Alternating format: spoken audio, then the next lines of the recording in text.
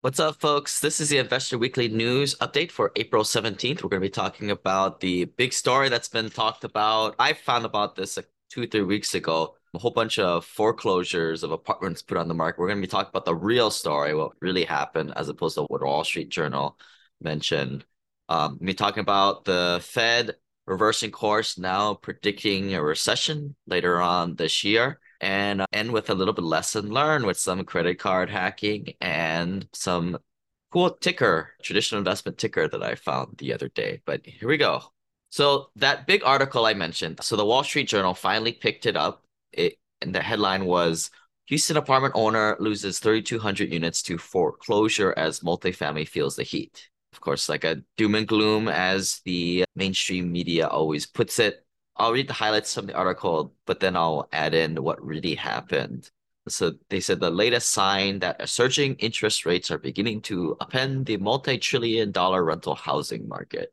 Arbor Realty Trust, a publicly traded mortgage company, foreclosed on the properties after this Appleways investment group. If you hurry now, you can probably Google them and their website probably still works. I heard that they fled the country. Actually, I'll keep my comments to the very end. I'll just continue to read what Wall Street Journal. They said investors who bought properties at the peak of the market 2021 often finance those deals with floating rate mortgages. Many of the loans have reset at higher rates, making it more difficult for investors to make their debt payments. As interest rates rise, some buildings no longer generate enough profit to make debt payments, increase the risk of foreclosures like Appleways.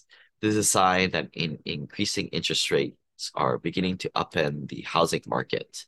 Like, this is what the mainstream media does, and it sickens me every day. I go to read the headlines, and there's something that happens in the stock market, whether the Dow goes up 250 points, and they have to create some kind of correlation with something else.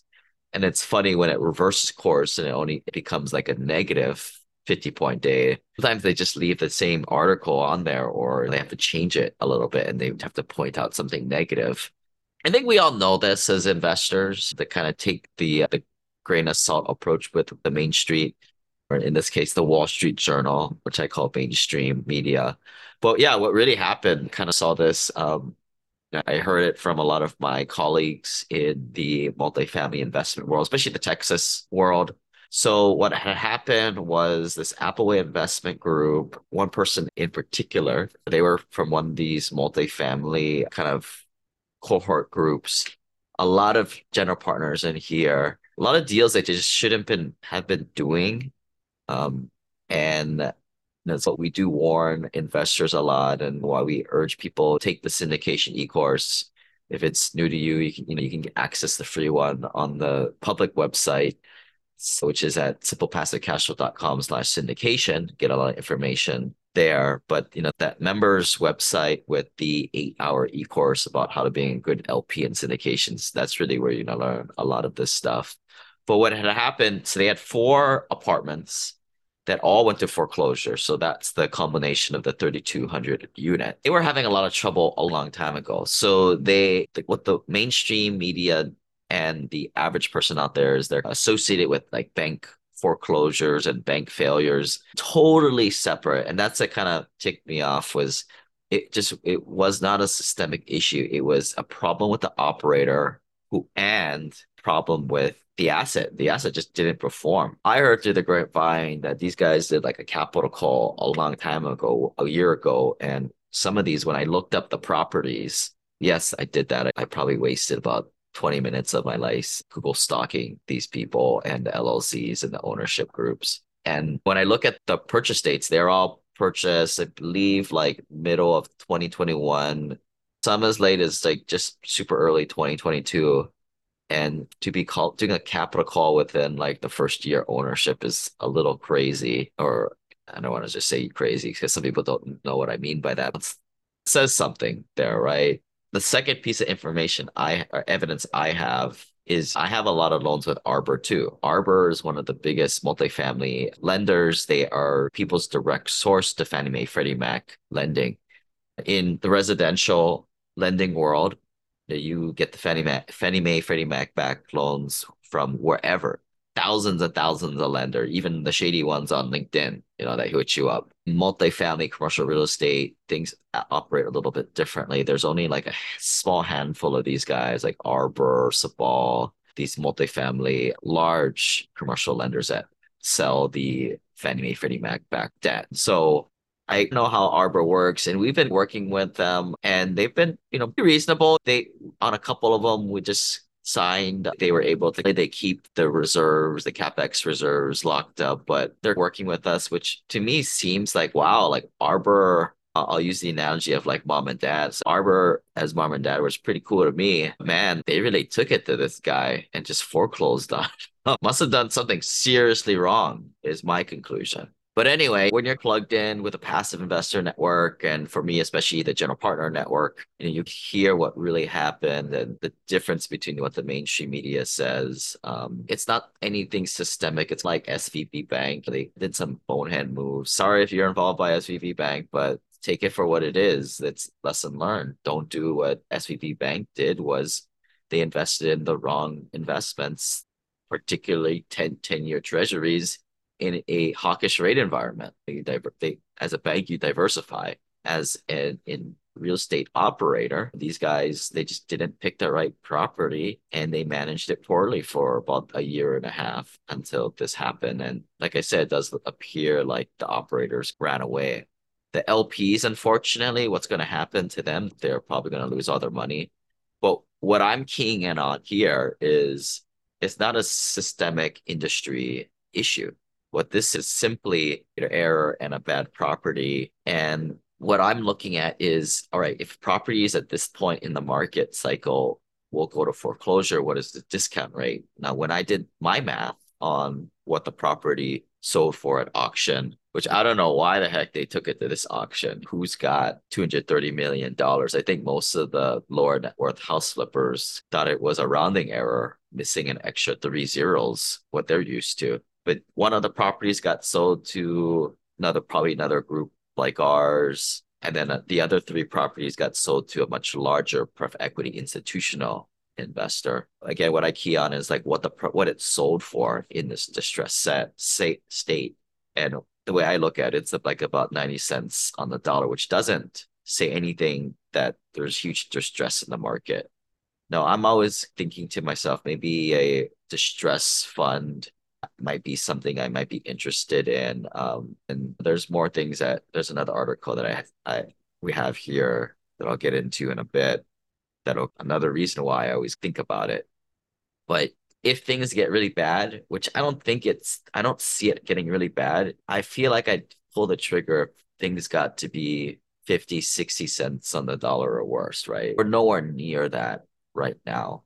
But that's the only thing. Like I said, this is a individual incident, but I use it as a data point testing the market on where the distressed market is at this point.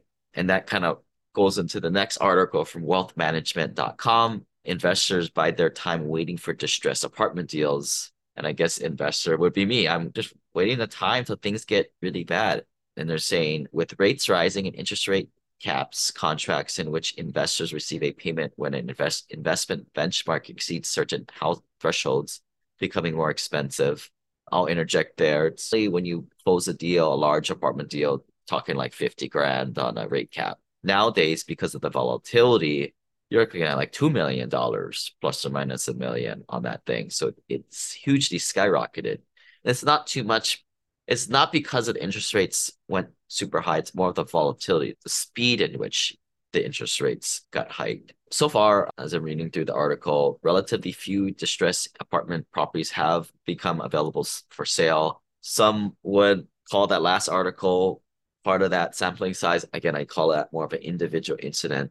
And then they continue the article, say some of owners of distressed properties may look for rescue capital from other private equity debt funds that now offer rescue capital. And that's what I'm talking about. That's the thing I'm possibly thinking of. The problem there is if it goes through bank auction or goes through this, even you buy it directly from the distressed owners, you're getting into an asset where it may not be quite, you have a lot of bad tenants in there that haven't been paying because mom and dad were, your property management, your asset management were focused on other things and the actual business, the banking quarrels at that point.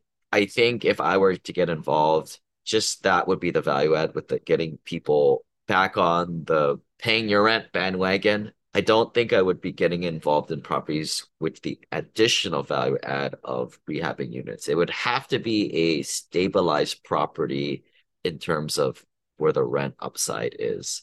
Meaning that when we were doing deals, right now we're not really doing multifamily value add, we're doing other types of deals. But when we were doing multifamily value add, oh yeah, we're not doing it because of the interest rates. That's pretty much the big thing. And the prices haven't gone down hugely. If we did back then, we were doing a lot, we're value add, right? Rehabbing units, construction scope involved. But if I were to pick up one of these distressed apartments from a distressed owner, I wouldn't want to get into a property with that added complication of rehabbing units. I would just want to get into the value add of getting the new tenants back paying. If you guys are interested and maybe be on the forefront of that coming wave of supposedly good deals, a little bit more hair on it, join the club today. Go to simplepassivecashflow.com/club, fill out the quick form, and yeah, let's get to know each other. Let's get that onboarding call completed and see how I can help. Here, we always follow what our big brother Blackstone is doing, the world's largest private equity firm out there. They're announcing a 30 billion fund close for the largest real estate drawdown fund ever. They announced this has $30 billion of total capital commitments, the largest real estate private equity drawdown ever. Their ticker is Blackstone BX. These are all private real estate funds within that. So as a traditional investor, you don't really get access to the returns that they're getting on a project or deal level or portfolio level, which is why we urge people to get away from traditional investments where you're just getting screwed like the average Joe and get into alternative investments and invest more directly to the source, cutting out all the middlemen. So Blackstone is anticipating changing macro trends. Blackstone Real Estate shifted its portfolio away from assets facing headwinds, such as traditional office and malls, and is approximately 80% concentrated in logistics, rental housing, hospitality, lab office, and data centers. So makes me feel good that we're in a couple of those. The Blackstone scale and discretionary capital positions it well to capitalize on opportunities in its highest conviction sectors across the globe. Like I say, watch what the big guys do, not necessarily what the little peon economists who have a lot of opinions and never have any skin in the game say. A little update on interest rates. Interest rates have been ticking down slightly. Now, I think we went into the highs in October 2022, then it came down a little bit and then ticked back up a month ago in February, but came back a little bit down. Going to be in this little bit of up and down, up and down.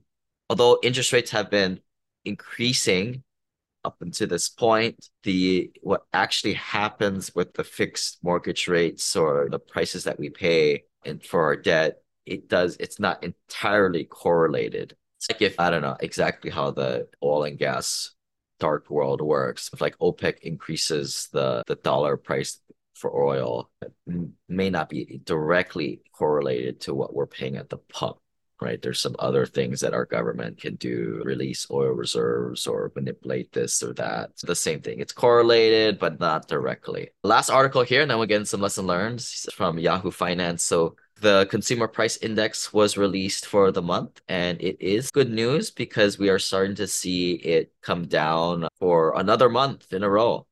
So the decrease was to 5.1% on an annual basis, down from that 9.1% figure several months ago. Still, the Fed's reserve target is 2%. They are saying here that the odds of stagflation went down while the odds of soft landing went up.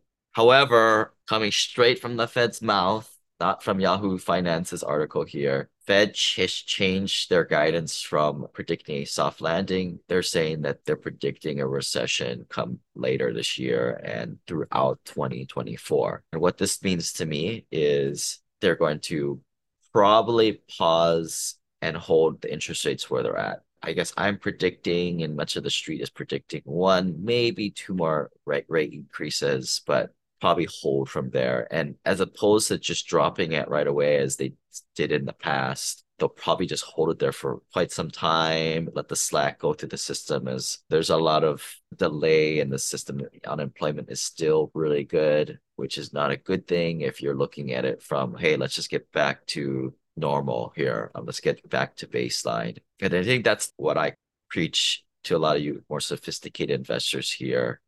Most people out there on the street think the Fed is a villain and trying to destroy all this money and just screw the economy over. But I believe that they have the true interests in the long-term economy in their sights, and they're pulling the strings behind the background. Unless the election comes around and influences the Fed, that won't happen until maybe Q2 of 2024, which I predict is the time when interest rates will start coming down at that point, as we'll start to see inflation come more down to like that 3% range. I don't think 2% is reasonable, really. All right, so some lessons learned here. Here on the left, I talking to some investors, and for some people who like to see the stock market, see it for what it really is. It's a Wall Street roller coaster, but it's a bit of gambling, and some people love gambling. I don't gamble when I go to Las Vegas, but the election is coming up next year, and we're going to get into that election season. And not to say anything political, but some people, they want to invest in